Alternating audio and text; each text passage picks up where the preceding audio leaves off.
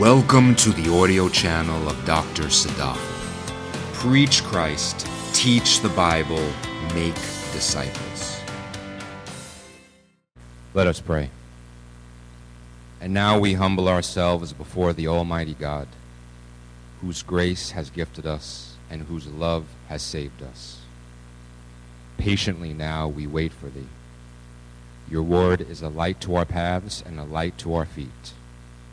May the Holy Spirit strengthen me to deliver a word of power so that many to Jesus will come and meet. Amen.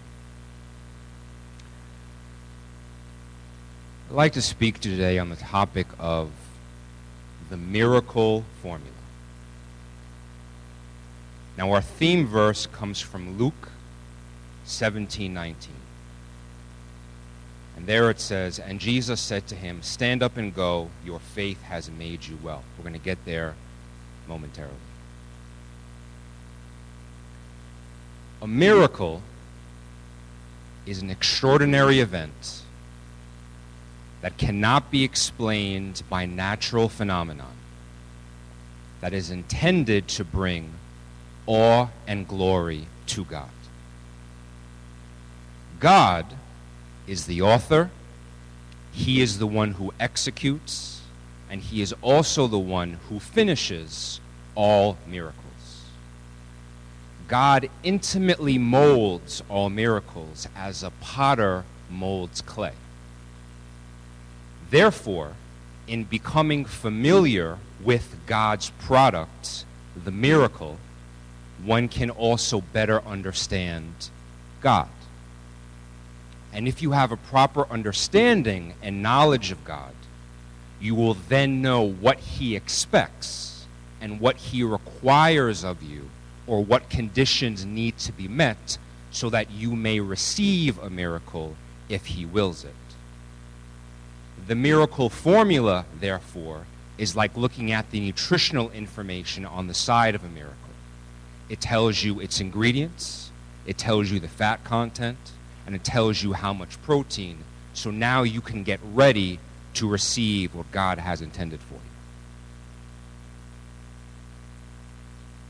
So this is the miracle formula, and everyone should write this down. So you begin with an unmet need. You then have a person who has faith in the Lord, which leads to obedience.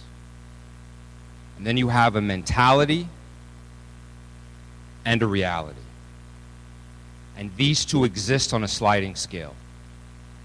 Mentality is where you place your ultimate trust. Reality is your reliance on what you can actually see or perceive by the senses. In the context of a miracle, it always involves much more mentality or trust in God than accepting the reality that's in front of you, which is why it says minus reality. Now, this is where many people get into trouble, because if you put too much stock or too much weight into mentality, you can say things like, I put all of my trust and faith in God, but divorce yourself from reality. You would do something like not pay your mortgage ever and say, if the Lord wills it, he'll pay it for me. It doesn't work like that. When David went up against Goliath, he had a mentality that trusted in God, which therefore gave him drive to directly confront his reality. So he never denied or rejected his reality. The flip side to that is when you put too much stock in reality that you forget about God. This week, someone I respect very much said, Sadafel, what have you personally learned in preparing the sermon? And it clicked immediately. Here's my problem. I focus so much on reality, I often forget about God. Because too much emphasis on reality leads to what? It leads to perfectionism, it leads to calculation, and leads to self-reliance. So my personal problem is that I may have gotten my vessel ready, but I put a cover over it so God can't put anything in. The next part of the formula is divine provision, which is the miracle itself. Now, what do you notice? The miracle formula doesn't end in the miracle. The miracle formula ends in glory. Because the purpose of any miracle is not the miracle itself. The miracle is a means to an end. Which is why, in 2015, you can look at any prosperity gospel and then declare it a fraud. Why? Because the purpose of God's provision is never the materialism in and of itself. It's also glorification of Him. A miracle is an acute event. So why would you ever limit God by defining Him by something temporary? The real power lies in the eternal God behind the miracle. So, let's make sure we're clear. No one can plug themselves into the miracle formula and expect to get a predictable result because, as I said first, God is in charge of every facet of the miracle. But understanding this formula, you can better prepare yourself to what God may have in store for your life. So if you are willing, ready, and able to learn how you can prepare your vessel to receive God's blessing, say amen. First point. Miracles take before they give. Miracles take before they give. 1 Kings 17:10-16. So Elijah arose and went to Zarephath. And when he came to the gate of the city, behold, a widow was there gathering sticks. And he called to her and said, Please get me a little water in a jar that I may drink. As she was going to get it, he called to her and said, Please bring me a piece of bread in your hand. But she said, As the Lord your God lives, I have no bread, only a handful of flour in the bowl and a little oil in the jar. And behold, I am gathering a few sticks that I may go in and prepare for me and my son, that we may eat it and die. Then Elijah said to her, Do not fear, go, do as you have said, but make me a little bread cake from it first, and bring it out to me. And afterward you may make one for yourself and for your son. For thus says the Lord God of Israel, the bowl of flour shall not be exhausted, nor shall the jar of oil be empty, until the day that the Lord sends rain on the face of the earth. So she went and did according to the word of Elijah, and she and her household ate for many days. The bowl of flour was not exhausted, nor did the jar of oil become empty, according to the word of the Lord, which he spoke through Elijah. So let's make sure we're clear. This miracle was a divine provision of bread and oil during a time of drought. So let's understand this miracle. Before this miracle even gets set up, it happens in Zarephath. Why is location important? There was a queen at the time, her name was Jezebel. She was really big into false god worship. Her father was from Zarephath. This is his hometown. Bible scholars also think that at the time, Zarephath was the origin of false god worship. It was also outside of the Promised Land, which means everyone who was religious and holy did not live there. And before this miracle even gets set up, Elijah has to go directly into the center of this town. So let's all break down barriers and be honest. Think of that place where you think the people there are nasty. Think of the place where you say they're all sinners, they're no good, nothing can save them. That was Zarephath. According to Jewish folklore, they even called the inhabitants there dogs, unclean and unworthy to hear the word of God. So before the miracle with the widow ever happens, Elijah has to go into this place that's considered filthy, disgusting, and nasty, and bless someone else en route to his bigger and better things. Because as you may or may not know, this little side story in Zarephath is just a minor bump in the road for Elijah to do wonderful things. It involves fire and grandstanding, and it's beautiful. But before he can do that, he must first go to a place out of his comfort zone. So in the story, you may not be the widow.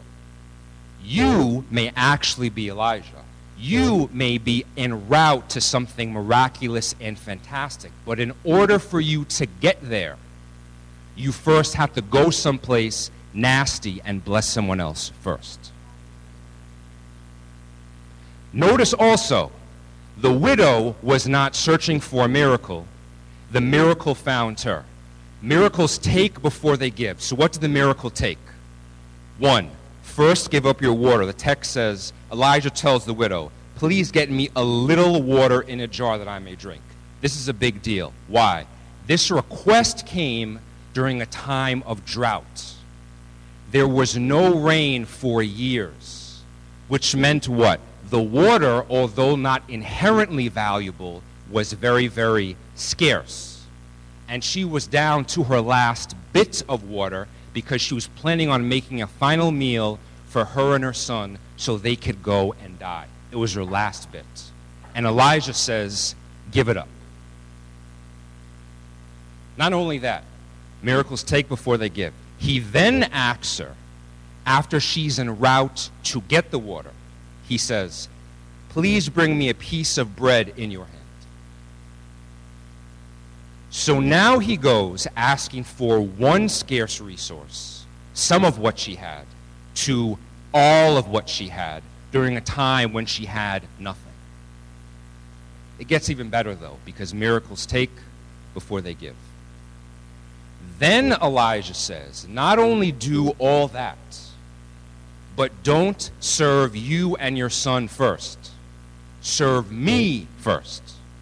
The text says, make me a little bread cake from it first and bring it out to me, and afterward you may make one for yourself and for your son.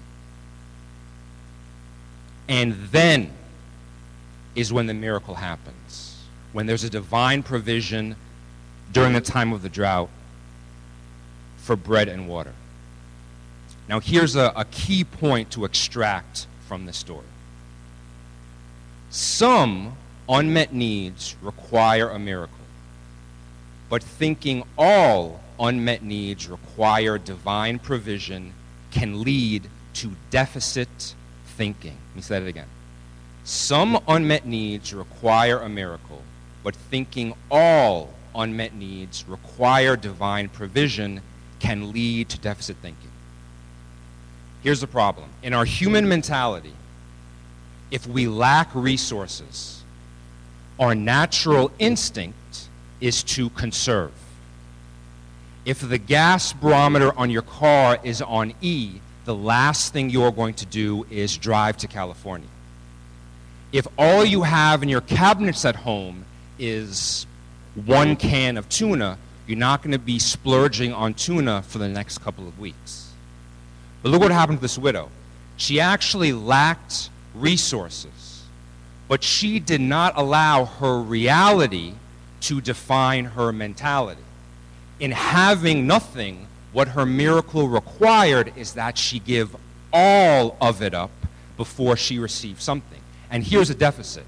If you have convinced yourself that the only thing that can save you is a miracle or divine provision, you have therefore admitted you're lacking resources. As a result, you don't give up.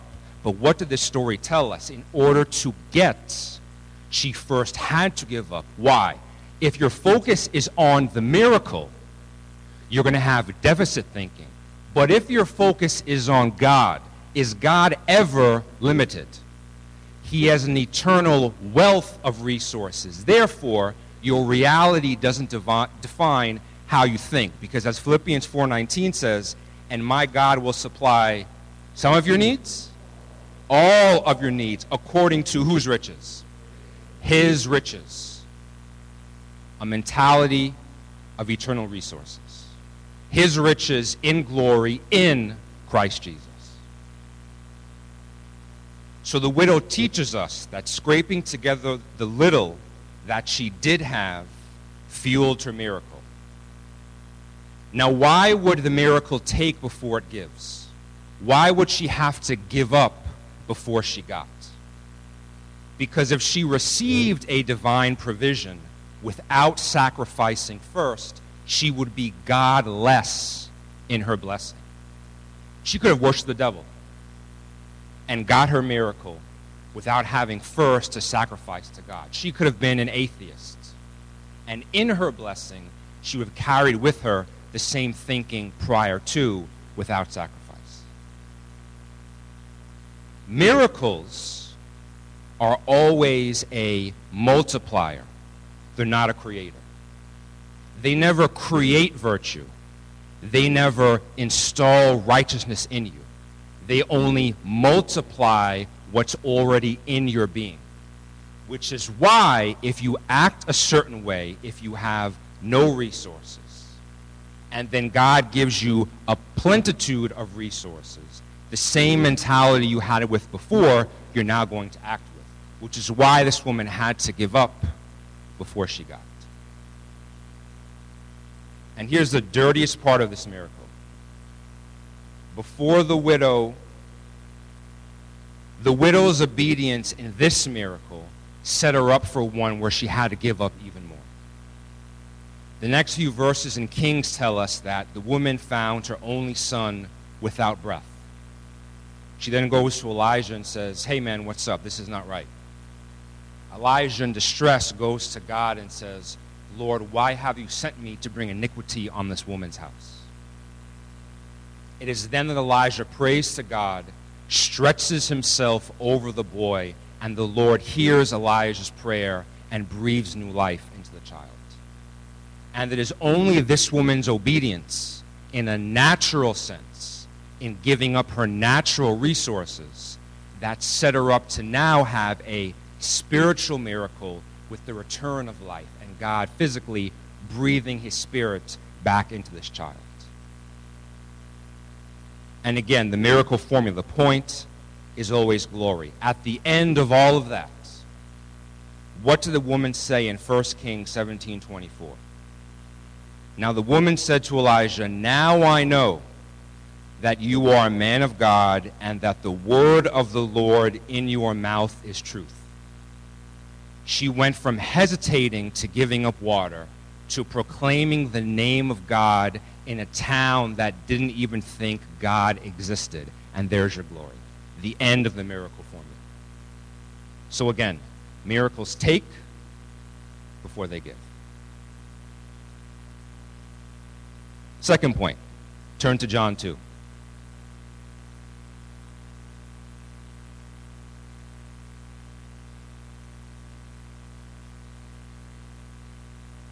God may answer your request with a dirty miracle. God may answer your request with a dirty miracle. So John 2, 1-11. On the third day there was a wedding in Cana of Galilee, and the mother of Jesus was there, and both Jesus and his disciples were invited to the wedding. When the wine ran out, the mother of Jesus said to him, they have no wine. And Jesus said to her, woman, what does that have to do with us? My hour has not yet come. His mother said to the servants, whatever he says to you, do it.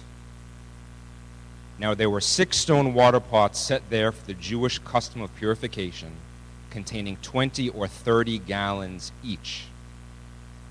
Jesus said to them, "Fill the water pots with water."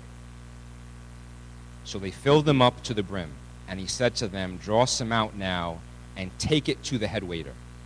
So they took it to him. When the head waiter tasted the water which had become wine, and did not know where it came from, the head waiter called the bridegroom and said to him, "Every man serves the good wine first, but when the people have drunk freely, then he serves the poorer wine. But you have kept the good wine until now." This beginning of his signs Jesus did in Cana of Galilee, and manifested his glory, and his disciples believed in him.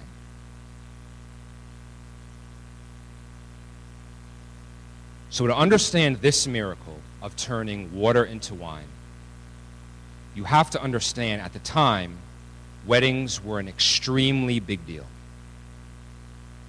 They were a big deal because the family throwing the wedding, their entire reputation was on the line.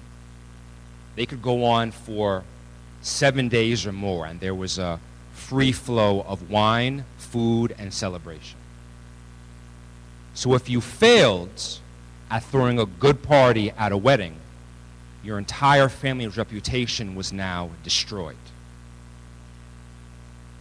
So when Mary says they have no wine, some Bible scholars even think it was Jesus' family's wedding, or she was intimately involved with preparation, because she has a concern over the lack of wine, the wine running out. So she turns to Jesus, she turns to her son, and basically says, "Hey God, do something." Christ's response is, "What's that got to do with me?" How often do we do that? How often do we turn to God and say, "Hey God, do something"? And God either explicitly or in his absence says, "What's that got to do with me?"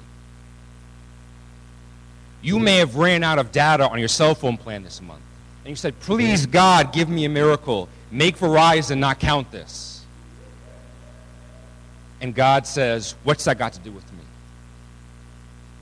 When my wife at home walks into her walk-in closet, then walks out of her walk-in closet, then tells me, "I have nothing to wear. I have new shoes," my response is, "What's that got to do with me?"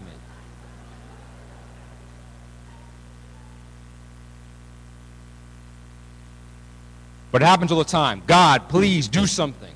What's that got to do with me?" The next thing Mary says is what? Whatever he says to you, do it. The first thing she says is they have no wine. Jesus says something which is a reality, which basically says, this is not my battle. But her mentality says, Jesus is going to do something, which means that her way of thinking isn't drawing upon Jesus' response. Her mentality is divergent from the reality. So again, Jesus ends up turning water into wine. But this is why this miracle is dirty. And be very, very careful what you ask for when you say, "God, please do something." The 6 stone water pots, which Jesus used to turn water into wine, were Jewish purification vessels. And those vessels had a tremendous potential for purification. They contained 30 gallons each, times 6 vessels, 180 gallons of water. What were those vessels used for? If you were a Jew at the time, everyday life made you unclean. You walk in the dirt, you touch an animal. If you use the bathroom, you offend your neighbor, you have to purify yourself. So Mary has a need, which in Jesus' formulation doesn't have much to do with him in being a savior of the world. He ends up fulfilling her request to do something. But in fulfilling that request, he turns a source of old tradition or old way of thinking or old identities and turns it into something brand new. Literally, out of the waters of Jewish purification, Christ now creates something living, which negates the old function it used to have.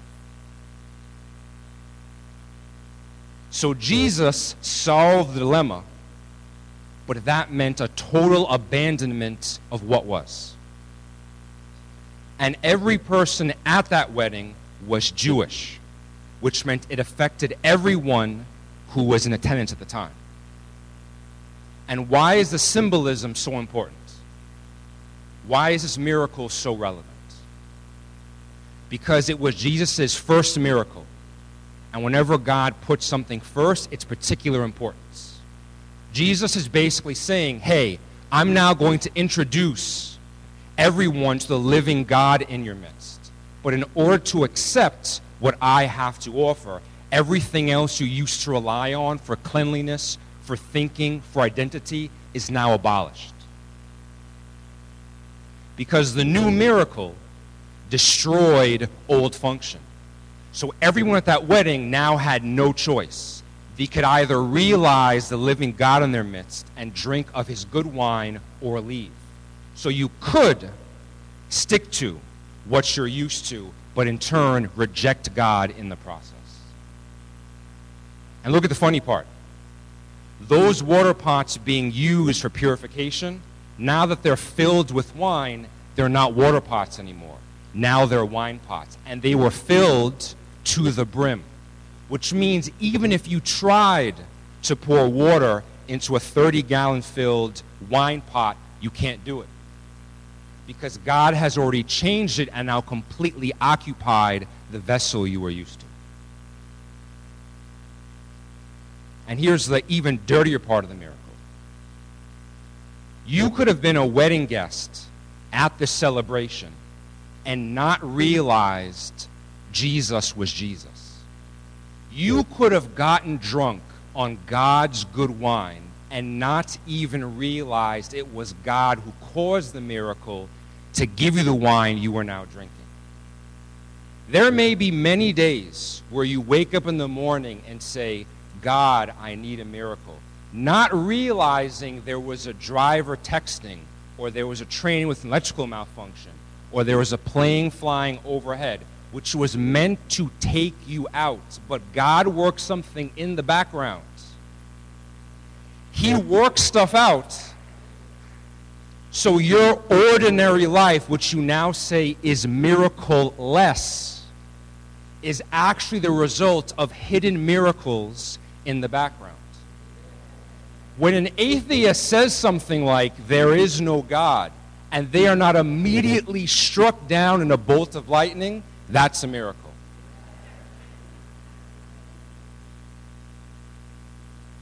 And again, the miracle formula, back to the glorification, John 2:11. Take away the wine, take away the wedding, take away all the symbolism. What does John 2:11 says? His disciples believed in him. And this was the inauguration of Jesus' miracle making, to induce belief, to bring his disciples closer to him. So to reiterate, this miracle took, before it gave, it took away an old Jewish identity before installing the reality of Jesus Christ. And be careful what you ask for, because God may answer your request with a dirty miracle. Point number 3. God can give you what you need, but you may give what's his to something else. God can give you what you need, but you may give what's his to something else. Let's turn to John 5, not too far away.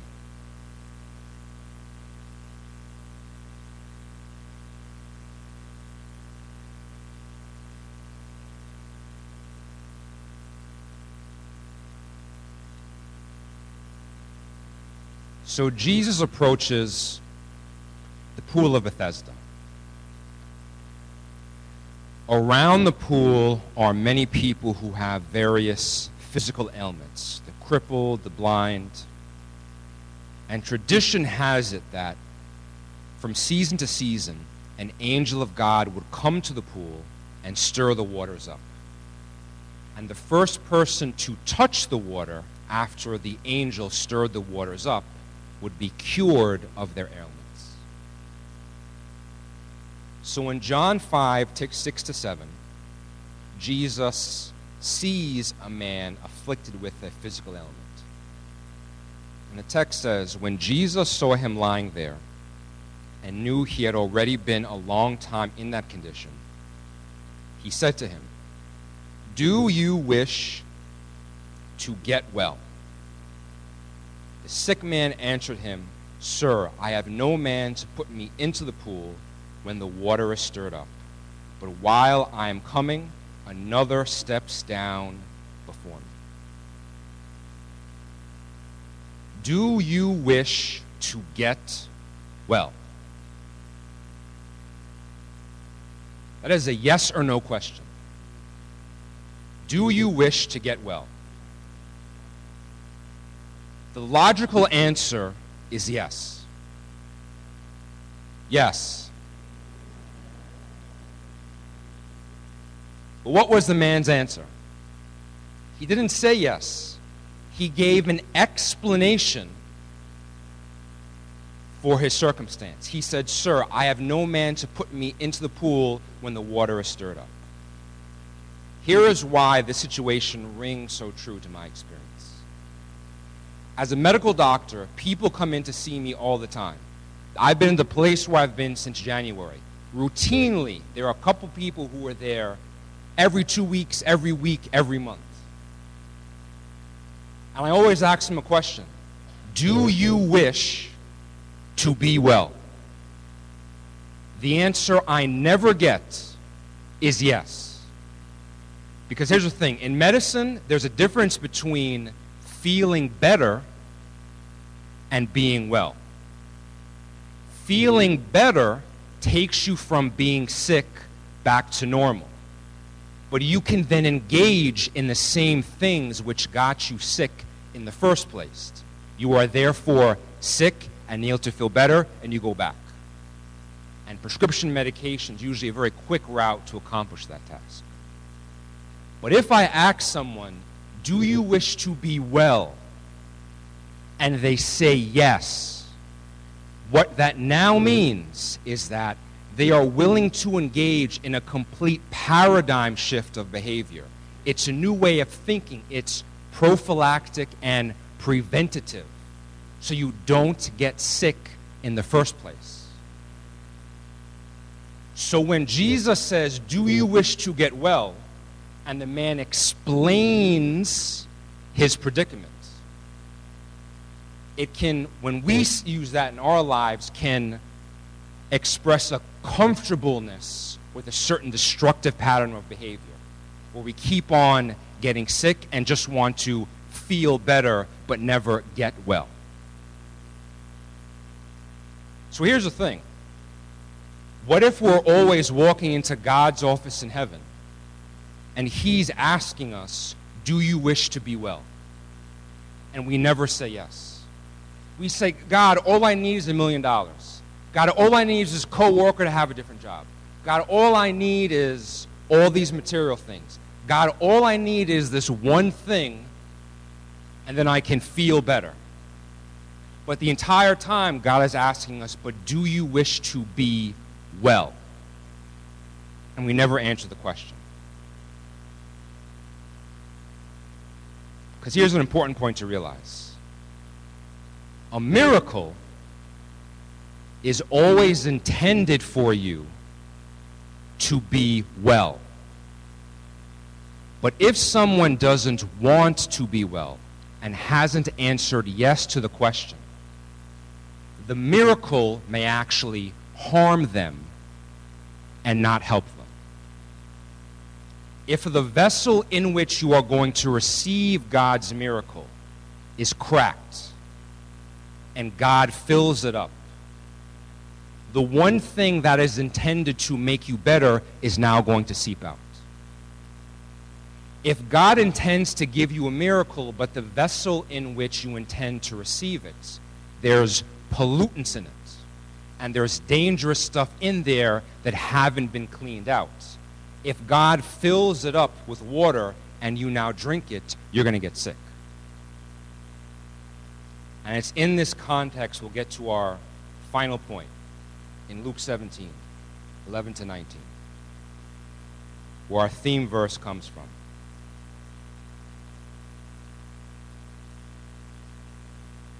So the text says, while Jesus was on the way to Jerusalem, he was passing between Samaria and Galilee. As he entered a village, 10 leprous men who stood at a distance met him, and they raised their voices, saying, Jesus, Master, have mercy on us. When he saw them, he said to them, go and show yourselves to the priests. And as they were going, they were cleansed. There's your miracle. Now one of them, when he saw that he had been cleansed, had been healed, turned back, glorifying God with a loud voice, and he fell on his face at his feet, giving thanks to him. And he was a Samaritan. Then Jesus answered and said, were not 10 cleansed, but the 9, where are they? Was no one found to return to give glory to God except this foreigner? And he said to him, stand up and go, your faith has made you well. So here's a tie-in. All 10 lepers got a miracle. All 10 were cleansed. But only one was made well. And this is the entire point, because the miracle revealed what is the ultimate source of your worship. 10 lepers had leprosy for years. And look at the analogy. 10 is a number meaning completeness and totality, as in a completeness and totality of those in the world. They said, Jesus, Master. They used a term of reverence. They recognized who he was and called him by his proper name. So they recognized exactly what he could do. Jesus then gave them what they wanted, and they became cleansed, removed from defilement or impurities. But of all the 10 who were now cleansed, only one returned to glorify God. And that is the point. When God gave the other 9 exactly what they wanted, they received the miracle they've been longing for. What did they do with it? They denied God's glory. And the one which did come back, Jesus told him, stand up and go. Your faith has made you well. The miracle actually destroyed the lives of 9 lepers. Why? They now robbed God of his glory and have went about the rest of their lives saying, I've been touched by Jesus. But they were made to feel better.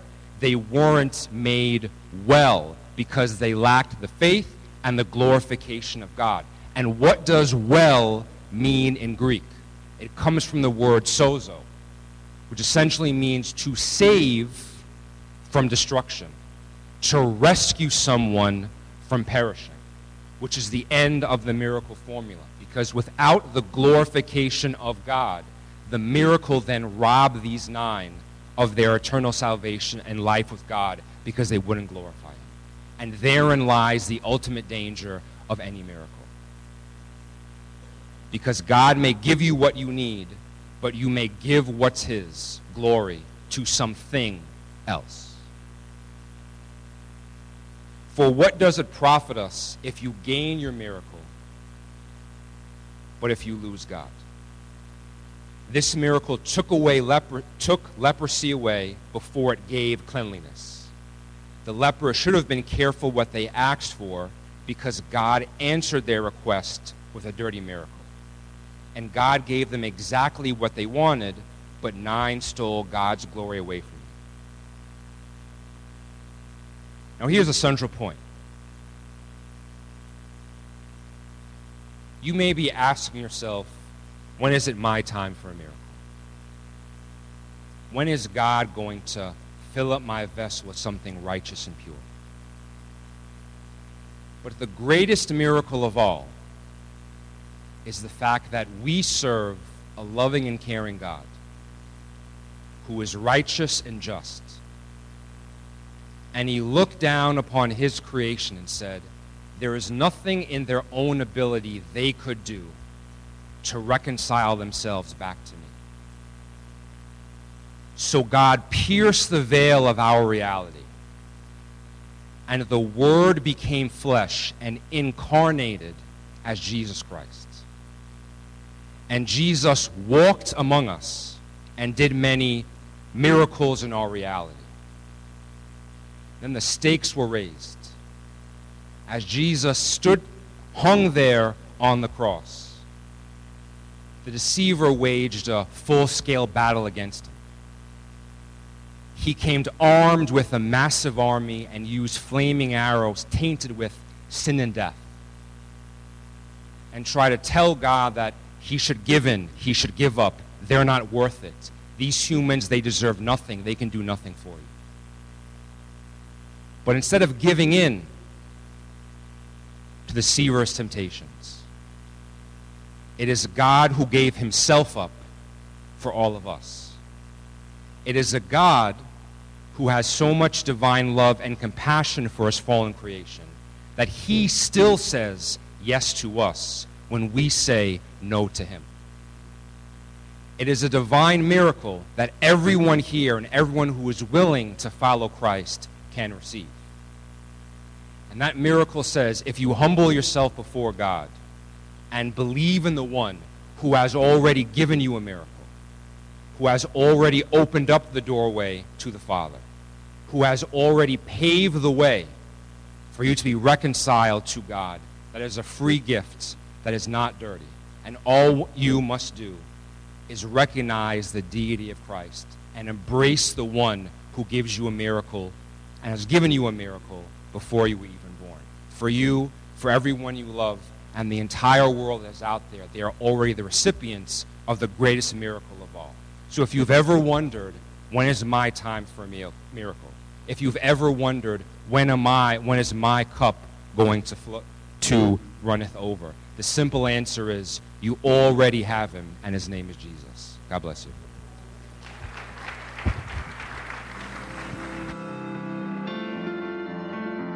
Thank you for listening to this podcast from Dr. Sadafel. For more valuable information and resources, please visit chesadafel.com.